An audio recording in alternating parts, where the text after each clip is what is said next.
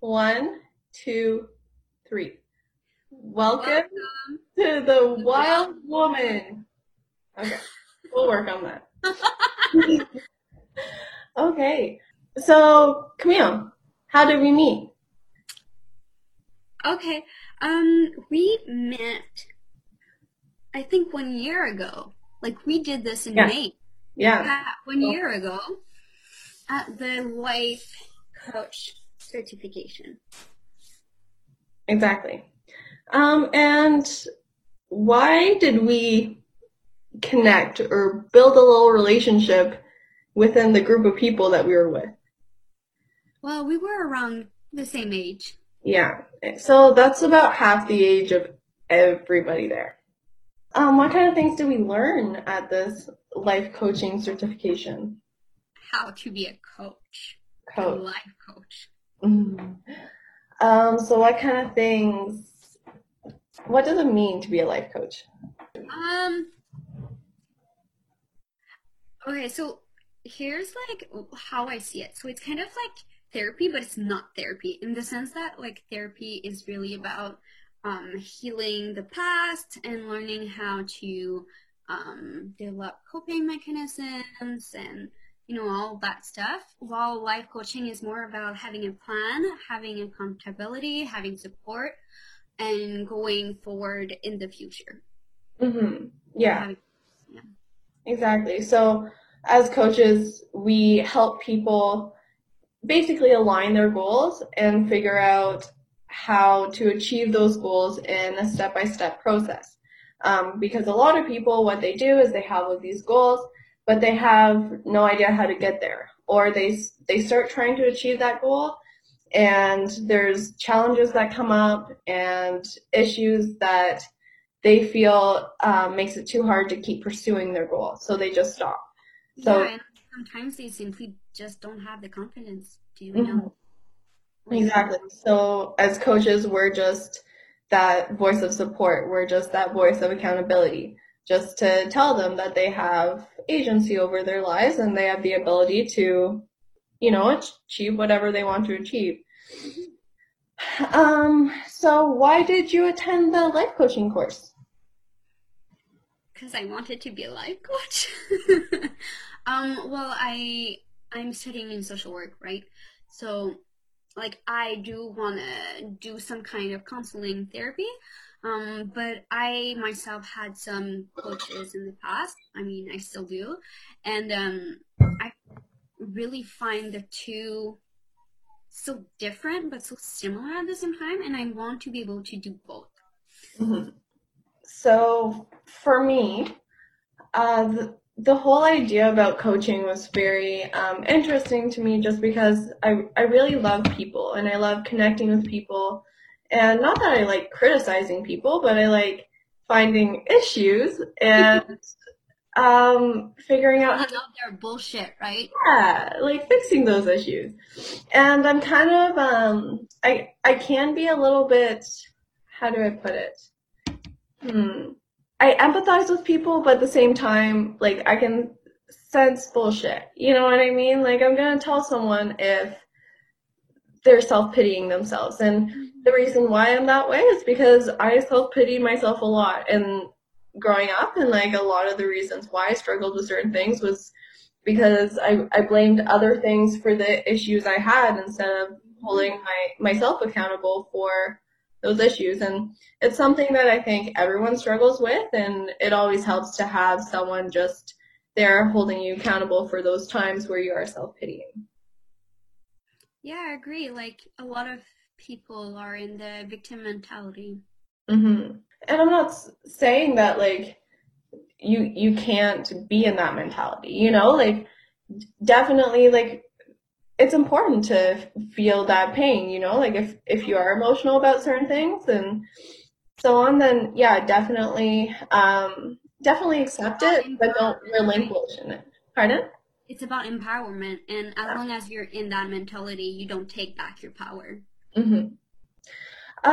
So Camille, do you want to tell us about your story a little bit? Okay. What do you want to know first? Mm. If you had to figure out a point in your life where you were your lowest. What was going on in your life and why were there issues? I guess it would be in high school. I was kind of loner in the sense that like I really didn't like to socialize. I went to school, I came back home, and that was about it.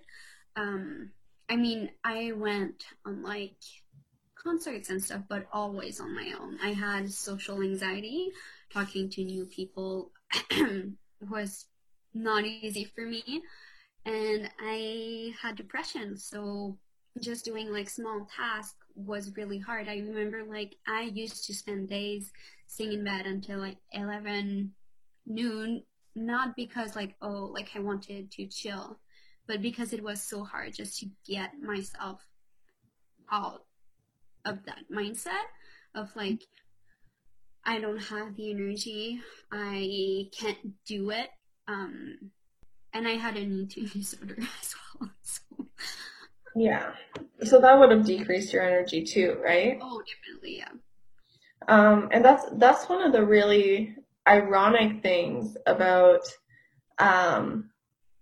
it, like mental illness, is that you end up developing symptoms that at the time make you feel better, like staying in bed probably felt better than getting out of bed, when in reality, if you had just gotten out of bed, then you probably would have felt better. Well, it's a cycle. Like, yeah, exactly. And it's that vicious cycle. And same thing with eating disorders too, you know?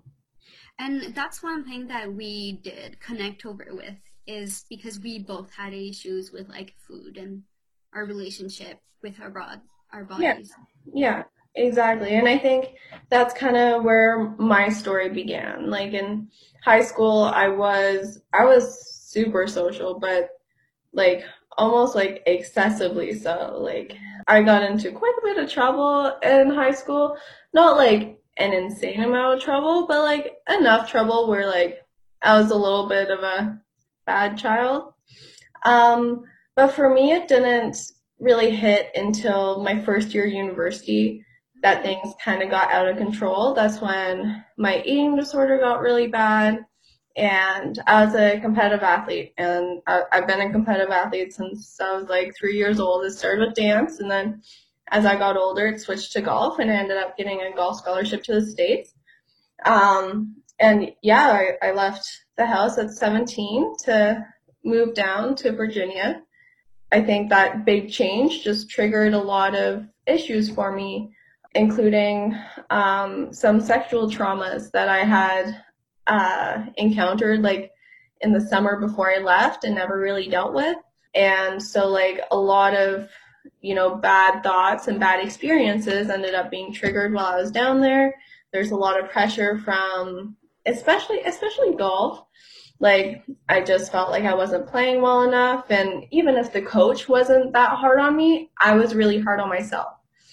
To this day, like I have to be careful of being hard on myself. And like it's good to be hard on yourself. Like that's how you push yourself, but to being hard on yourself to the extent where you stop enjoying life and stop enjoying the things that you're doing, that's what really holds people back. So like there's self-pitying, but there's also like the other end of the spectrum where you're doing almost the opposite. All of it is just self-destructive in the end. Yeah, right? Like wanting perfection.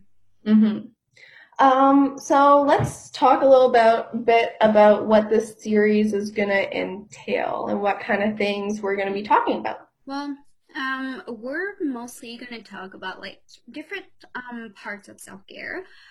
Not necessarily the like bath bomb, face mask kind of self-care, more of the mental, physical, and well, mind, body self-care. We'll talk about many different subjects.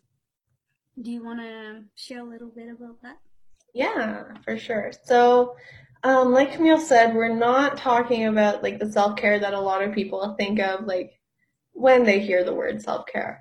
We're talking about the not so pretty parts, like doing a workout that really sucks, but you haven't done one in a week and you really have to take care of your body. Yeah, sure, you'll be gross. You're going to sweat. You're not going to feel good. but you have to do that workout. We're going to be talking about stuff like getting your finances in order. I'm still really bad at that, but like Oh, me we too. can still talk about the fact that you have to plan for the future, and sometimes you will not be able to go out for drinks or go to the movies, but you know, there's other ways to save money and still enjoy time with friends and family. We're going to be talking about things like the And dating. exactly sex and dating, which isn't too pretty right now with this whole quarantine thing going on. Yeah, and also we're gonna be talking a little bit more about like food relationship and the relationship with our body, like self-image.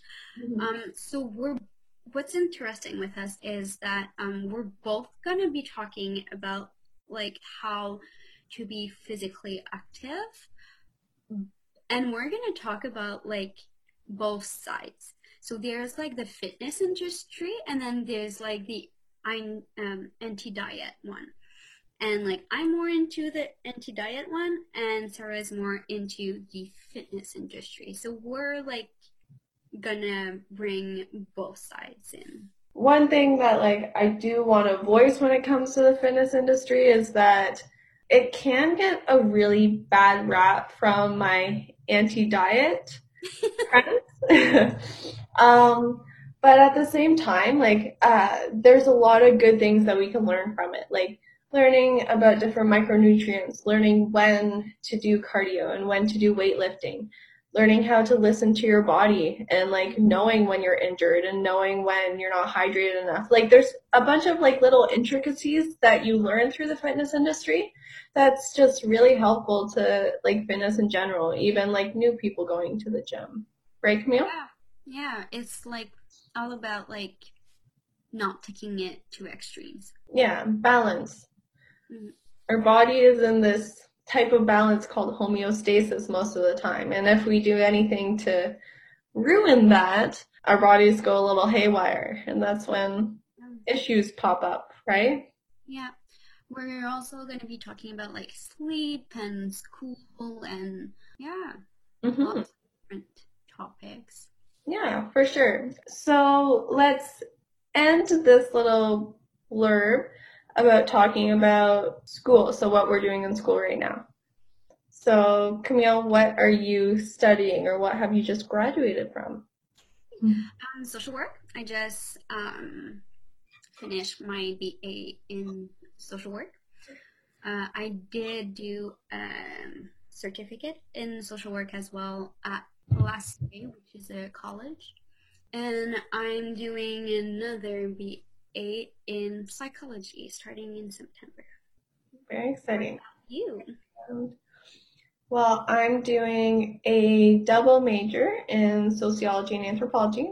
I'm in my third year. I did originally go to university for biochemistry, so I spent a year and a half studying that. Obviously, it didn't work out too well, but studying science definitely has influenced me in the last couple years doing anthro and sociology, and I'm very, very interested in medical anthropology. Can you talk a little bit more about what is that? So the core basis of anthropology is studying real life experience of people. When an anthropologist is researching and creating papers and books and so on, they're usually using a small demographic of people, but they're very intimately connected with these people. So they'll live day to day with these people. And so, for example, if I were studying eating disorders in a hospital, I would be almost living with these patients and speaking with them every day. I'm trying to understand their life experiences. Obviously, I'd have to go in with a research question. So it could be something like, is recovery really possible with eating disorders? That's a very, very rich question when it comes to eating disorders. A lot of people ask that all the time, like if it's even possible. So like an anthropologist would be gathering data based on the lived experiences of the patients to try and answer a question like that. Interesting. I mean, I think for like questions like that, you should be asking the one that are recovered, not the one that are struggling, but for sure. Yeah, that's very true. That's very true. I guess all sides would be helpful. Oh yeah, yeah. Okay. I think that's also something that we are able to help people with, right? It's because we have lived experiences, and that's why like we're on the other side now and we can guide them. Yeah, exactly. And even though like we use the term we're on the other side, it's not like we don't still have issues that come up every now and then, you know? Yeah. Yeah. It's making sure that you take care of those issues before they get worse.